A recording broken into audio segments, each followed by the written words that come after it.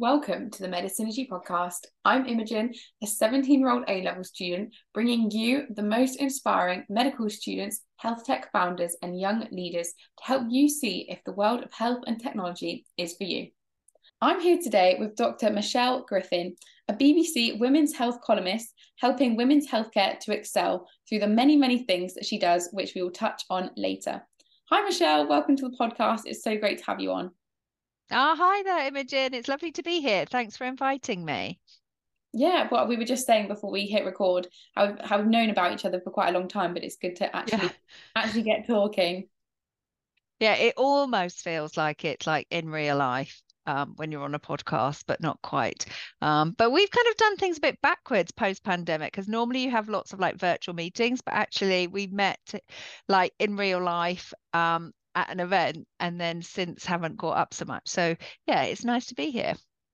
Yes, yeah, it's really nice to have you on. And so just starting with what you do. So what you do now is women's health, but what is Yeah. your definition of women's health?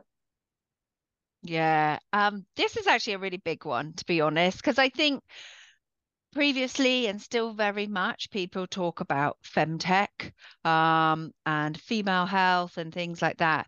But really, for me, I define women's health as ultimately the healthcare of a woman. So anything that really comes down to a woman is experiencing, and it may not be unique to that woman. We may see the same healthcare conditions, for example, diabetes, but it's about the fact that we see that in men and women, but we've got to recognize that it will be different across men and women because of underlying biology as a kind of base level, but then also what's the effect of that biology and what's the effect of all the kind of um, downstream consequences of that biology to the point now that, we're understanding a lot more in just the social construct of being a male versus being a female, whether that be in the workplace or whether that would be in a healthcare setting.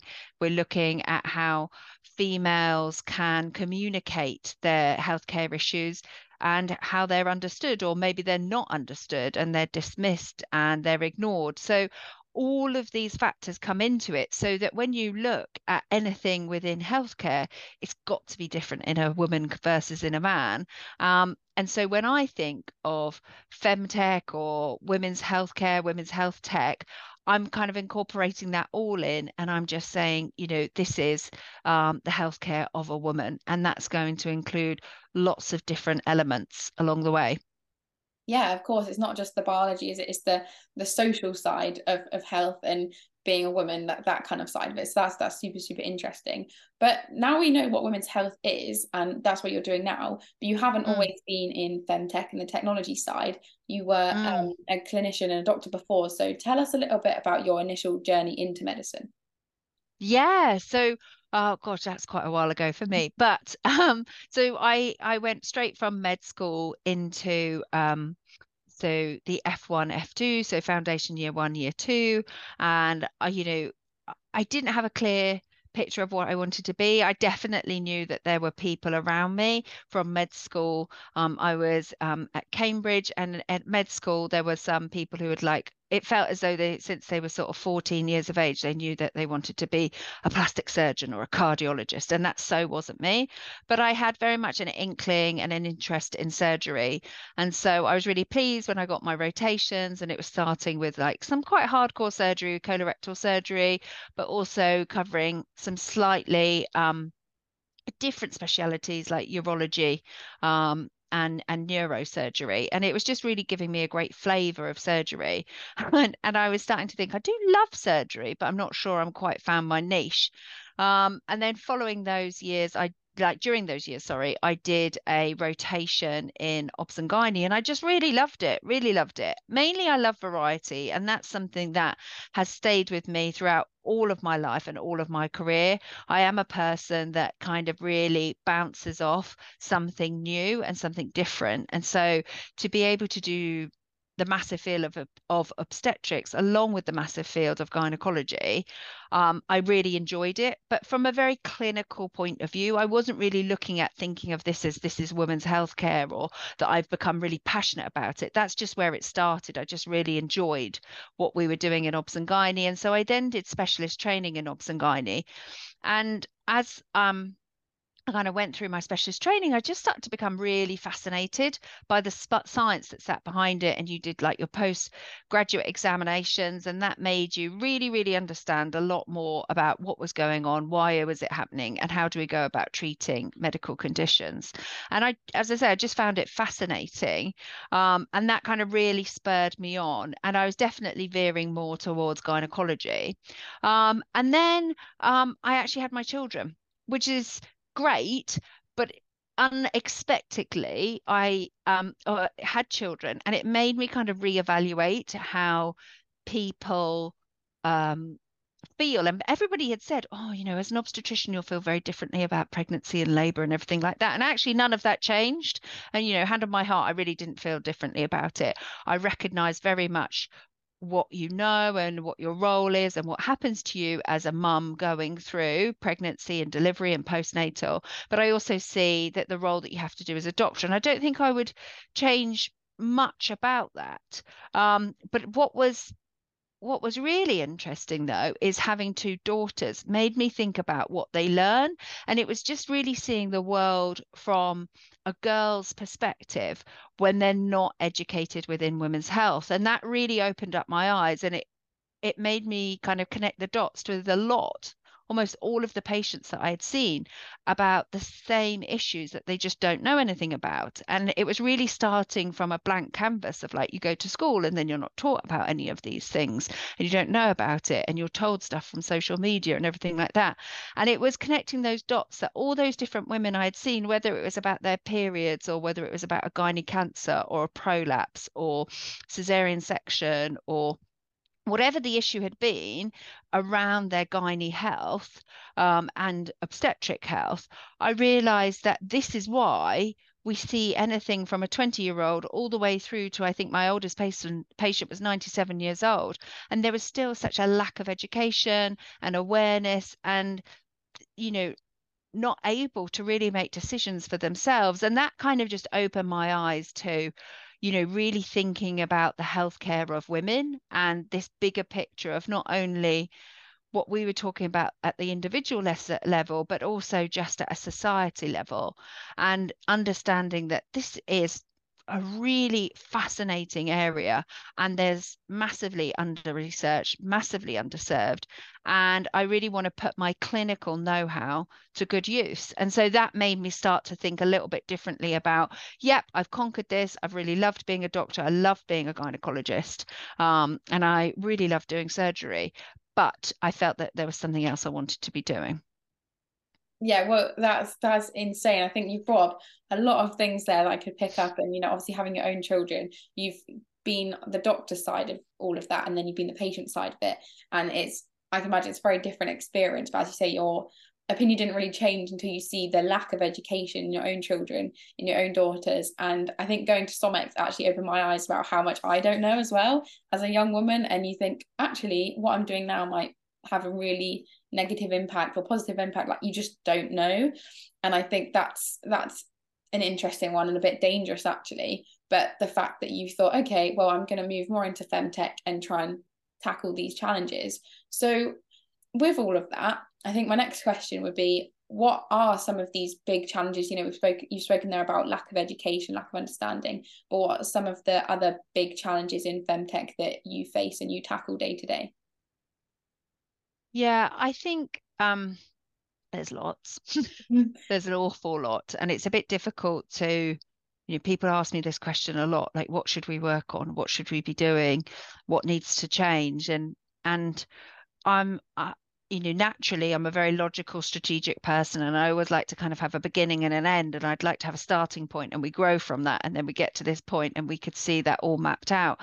And I struggle very much in this area to really nail down like what's the kind of one really key area that we need to work on, or issue that we need to solve. that kind of unwraps everything else. And I think probably there isn't one sole thing, but I think the the tangible issue is the lack of money around healthcare in women. And that comes up time and time again. And I think people are getting more and more accepting that that is an issue, and it's not just like anything in healthcare and we could say we could do with some more money. Of course we could.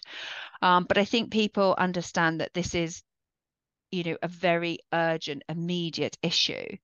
But I kind of want to play that a little bit further and be like, why is there a lack of funding here? Why is there a lack of money floating around in whatever, whether you look at the research, whether you look at what's happening in the NHS with the women's health strategy, whether you look at how much people are prepared to pay, whether the insurance providers are looking at doing anything with regard to that. It's money in all different shapes and forms, let alone money when you're thinking about VCs and other investment that goes into kind of really the startup innovation space, right at the very kind of ground level on the innovation side.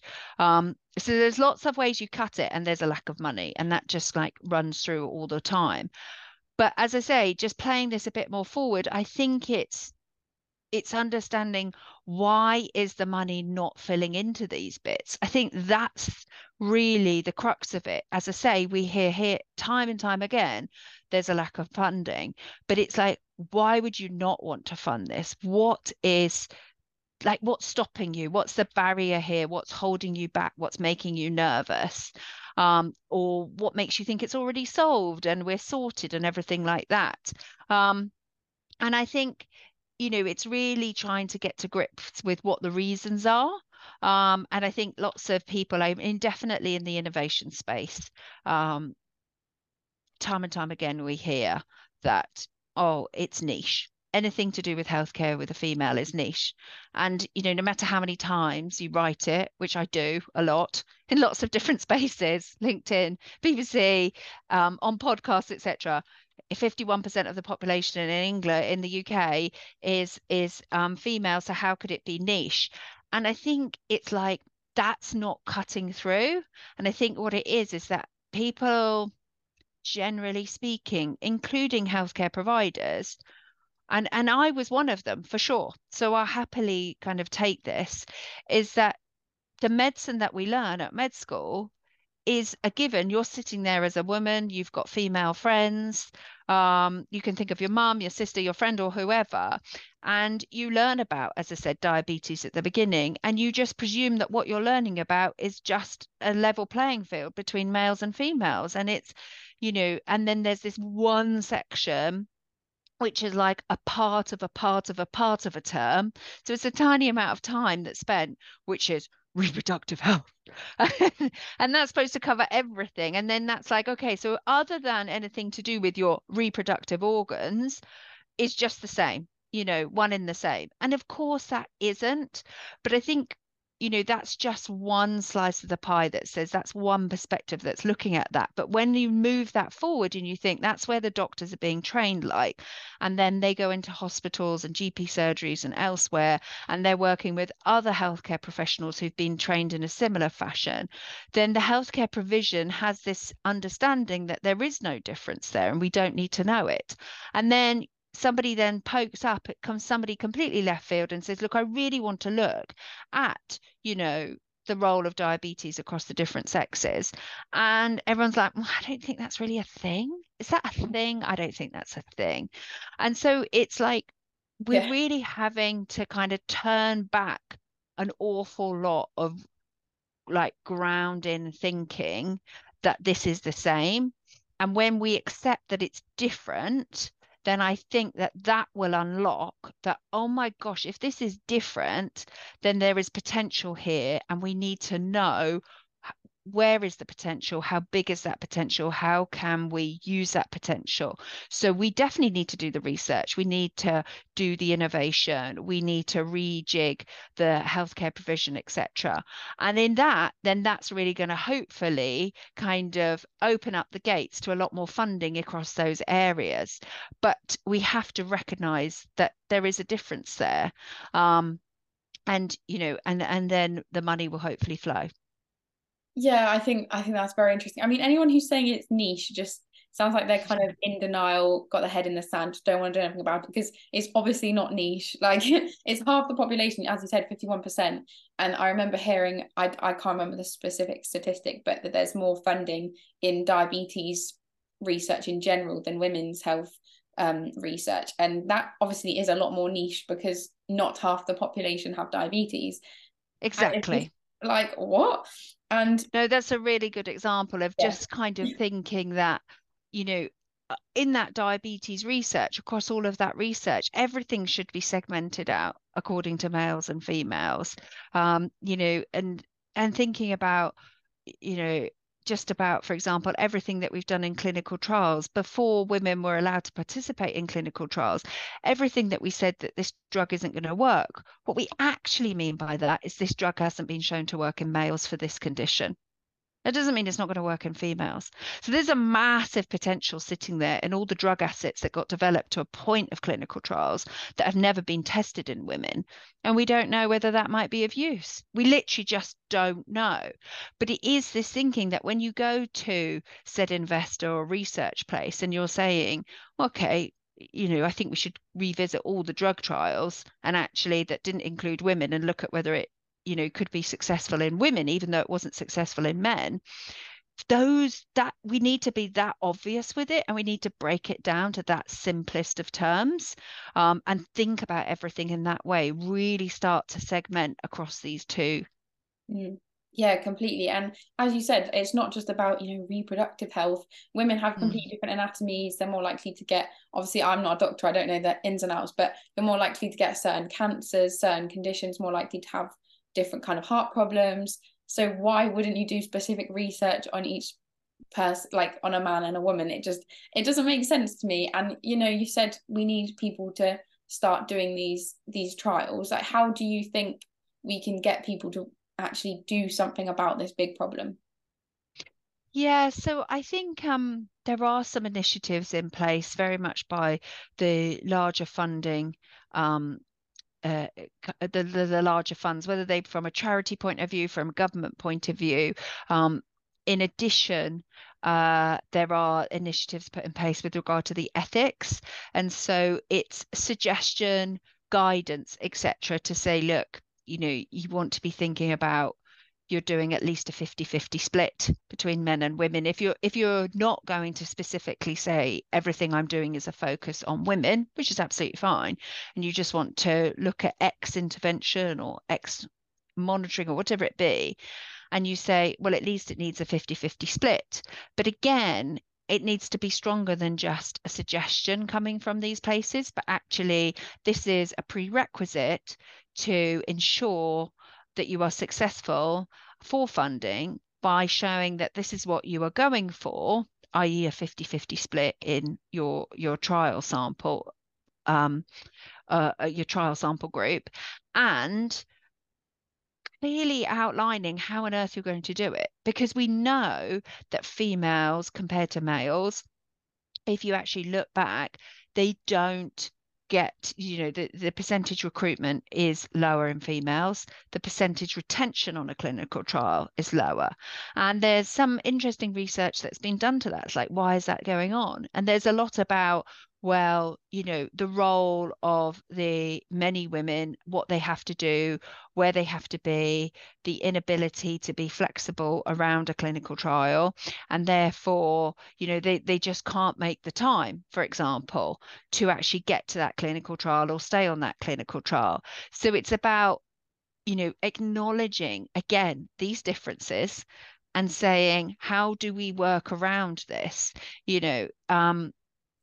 Doing something at at a typical time when many women will be doing X activity such as picking up kids for school. Yeah, many men do that as well, but you've got to really recognize that, like, what is the group that you are looking for? What are their habits? What's their daily routine? How does that fit into a clinical trial? But even right back at the beginning, how are you recruiting these people? You, again, men and women are looking at different things. And I think if we looked at things much more with a marketing lens on, like, how, if I need to recruit 40 to 60-year-old women, I wouldn't be looking at the clinical trials. I'll go to people who are already selling products at an amazing volume to 40, 60-year-old women. And I say, look, where do these people market themselves? Because that's where I want to market, quote unquote, my recruitment to my trial. And I remember when I worked on the UK CTOX trial, which is like the biggest ovarian cancer screening trial that's ever happened. 200,000 women were recruited to that trial. That is no mean feat. And it went on over 20 years because of the follow-up time. So recruitment and retention was paramount. But, the biggest thing that they did at the recruitment phase is go into the women's magazines. And they put articles in women's magazines, and they identified that, look, these are the issues with ovarian cancer. This is the risk of ovarian cancer. These are the things that we would be looking for. It would, this would then be great if you could be part of this. And that really spoke to so many people. And I remember even now that people was, like my mum's friends at the time were saying things like, oh yeah, I've seen this advert in, this women's magazine. Maybe we should do it, and things. So it's really targeting towards the behavior and the way that women are. And I think you've got to have, when you come back to that original question, sorry, I've kind of gone on, but the original question of, like, what's the biggest issue, is I think really getting into the mindset of how that person that you're trying to target, whether it be for a trial, whether it be as a customer for your innovation, whether it be as a patient for something you're planning to do in the healthcare setting, whatever it be, don't think that you have to go out and test. And that's a principle for anything. That's not just for women's healthcare. But make sure that you do that, because what we think we know with regard to women is often not the case. Yeah, completely. And I think what you've touched on there, that you need to come from a marketing side. You can't do the exact same thing for one group as another. It's just not going to work. You can't put up posters for men's health in a, I don't know, to just be really generic, like a nail salon, because they're just not going to see the information. And if you want, say, like a group of Middle Eastern people to come in for a clinical trial, you wouldn't have it on a Friday afternoon. Like, you've just got to kind of work with your audience, as you say, or as the people you're trying to get on board. And just doing the exact same thing for men, it obviously isn't going to work, and that's why I'm not having this retention. I think that's really, really interesting. And so, talking about clinical trials, obviously you had your post that you put out the other week, and talking about how for the last 30 years only, they've started including women in clinical trials, and even then it's nowhere near as much as men. So, with that, and I remember hearing this at the SOMEX Health Tech talk, how we're just not taught the same, the information is outdated or inaccurate. So what would your advice be to young women to make sure that they do stay healthy and they do make the right decisions, even though the information might not be out there? Yeah, I mean, for sure, there is a massive gap. There's a massive research gap, which what we mean by that is there's a large amount of stuff that we don't even know that we don't know. And there's also a large amount of stuff that we know that we don't know. And this then creates a lot of unknowns. But having said that, I think that every single girl, woman could go a lot further and do a lot better by just educating themselves with the knowledge that is already out there. I don't think, that we all have to be right at the cutting edge of research. I think that when, I used to work at the Eve Appeal, and one of their biggest marketing campaigns, they're a gynae cancer charity that funds fantastic gynae cancer research, but also funds a number of patient stroke women who may not be yet patients, or perhaps going through a process, but they fund a kind of a nurse-led service for information, awareness, asking questions, and lots of other things. And so they really are a great place with regard to gynae cancers. And as I say, one of their biggest marketing campaigns is to the general public, can you name the 5 gynae cancers? And the majority of people cannot. And, I think that's fine when you do medicine and you learn about these real corner cases and random named syndromes, cancers, and whatnot. That's fine. But for the majority of things, when we come to cancer, it's named after the organ. So breast cancer, prostate cancer. And the 5 gynae cancers, unsurprisingly, are all named after the organ where they occur. And so not only can people not name the 5 gynae cancers, I think actually what's more worrying is they can't name the 5 like reproductive gynae organs. And that's across men and women. Mm. And that is basic information apart from anything else. If someone, I mean, imagine being a GP and someone came into you and said, I have a pain, or I'm bleeding, or I've got a lump. Where? Couldn't name it. And if we thought about that of like, well, it's in my breast. Oh, I found it on my hand. I'm worried about this bit on my shoulder, or my heart hurts, or my stomach hurts. Just not being able to say, where is my vagina? Or, I understand that there is a uterus and that there's ovaries, etc. And I understand at the basic level what they do.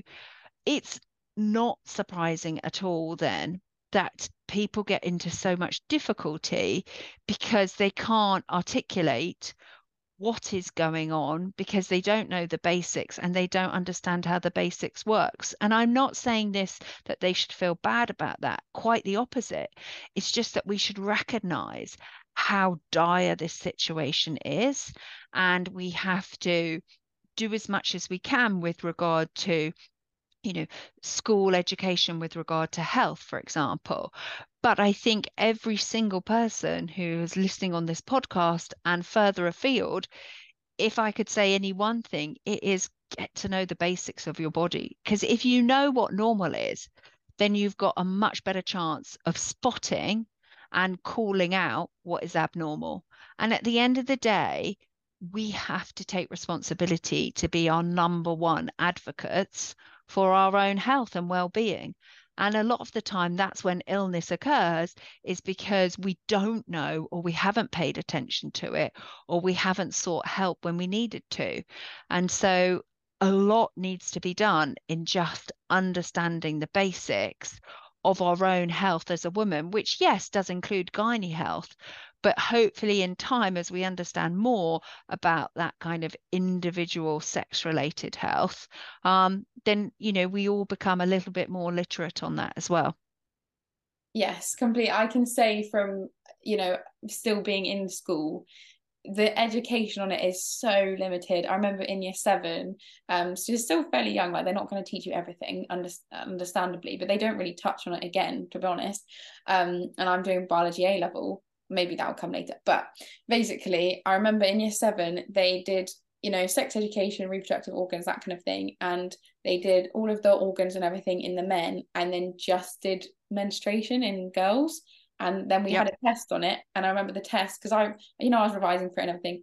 And it was only about the male side of things. And I was like, what? Why are you not testing us on the other one? Like, that was it's so weird to me. And the education is so limited. And even now, I bet if I asked, like, even myself and a lot of my friends, they wouldn't be able to list those things you've said there that people just don't know about. And, it's just like knowing your body.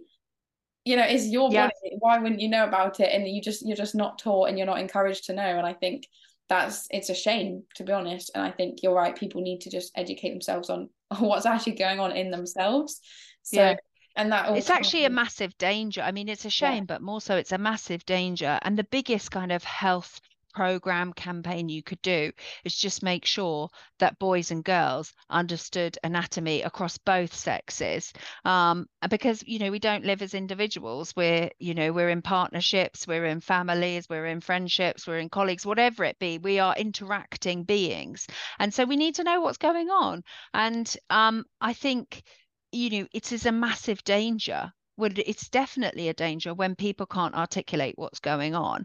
And I think what's really hasn't been lifted the lid on at all is, yes, I think the message of a lack of awareness and understanding and knowledge around the female body is being more accepted, that there is a lack there. But as you say, what isn't being looked at, though, is what's happening in schools where you're just learning about males, you're not learning about females. Not only do don't get that knowledge, you also start to subconsciously take on board that it's okay not to know about female things. It's okay not to talk about female things. It's okay not to flag anything to do with a female. Yet it is perfectly okay to do all of that in a male. And that imbalance really starts to play up everything in society.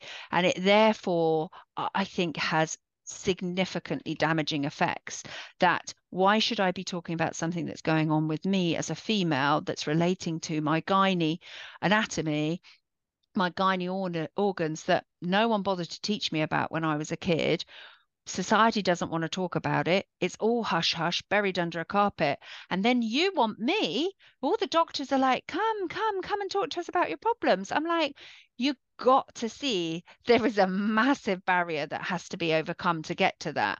I don't even know how to talk about my problems because I was never taught about what's normal, let alone about what's abnormal. And I've spent all of my life being told what the situation is with male, with no concurrent discussion about what's going on with females in any bit like those anatomy lessons in biology. No, we're just not going to cover it in females. That is having a seriously subconscious effect on men and women, the whole population. And that we really have to break that down. Completely. And as you say, there is about the population. Health in women, not even women's health in women doesn't just affect women. It affects brothers, sisters, your bosses, your children, your partners. It affects everyone. And if women aren't being educated, then they can't look after themselves and therefore look after everyone else, and that has a massive knock-on effect as well.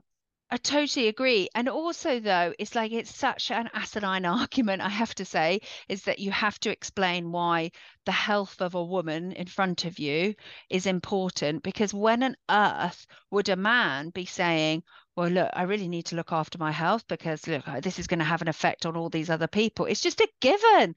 Like, we have a healthcare system. We have to look after everybody in that healthcare system, no matter man, woman, kid, adult, old, young, whatever. We just have to look after them, and we don't have to reason it and explain it. It's just a given. We have to be doing it, and we need to do that ASAP.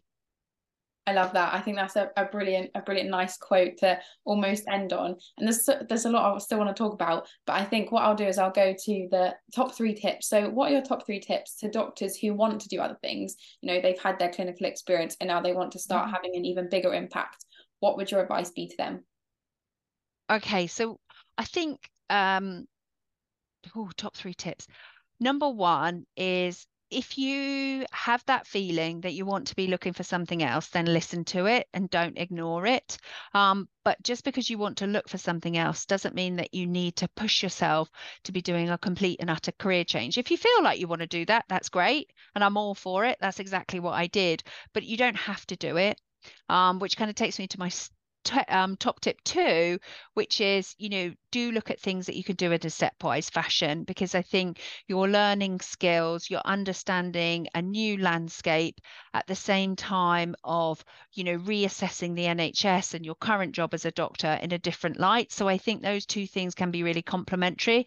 That's definitely the path that I went down, and I, wouldn't I would really recommend it unless you got a clear idea.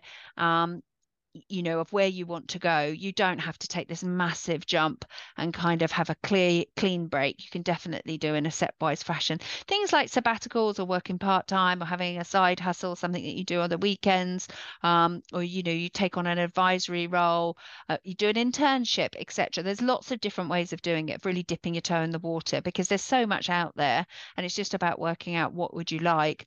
And then the third thing I would say is don't be in any rush. So if you you know, going back to my first point, if you have a feeling that you want to do something, then you definitely need to listen to it and act on it. But I would really recommend, and this goes back to my point that I said right at the beginning, is that I wasn't a person who knew exactly what I wanted to do. And I've really enjoyed the journey for sure. And I know that's a cliche. But, you know, I didn't know when I left the NHS where I wanted to be. And I've done lots of different things to get to where I am now. And I don't know what the next 10 years will really look like. But what I do know is that I, you know, really want to take all the good of the situation I'm in at the moment and be very honest and upfront with myself to see what would I want to change. And then that helps me plan my next step. But, you know, just rushing to get to this imaginary goal, is probably not going to work out for you. I love that. I think that's definitely the advice that needs to be given, because there isn't a set route with a lot of this stuff, and you just need to test the water, see what happens, listen to your gut feeling, and kind of see where that takes you. So thank you so much for Definitely. being on the podcast today. I think we've had a really great chat. It's been really interesting. I've definitely learned a lot. Oh, thank you. It's been wonderful. I've really enjoyed it.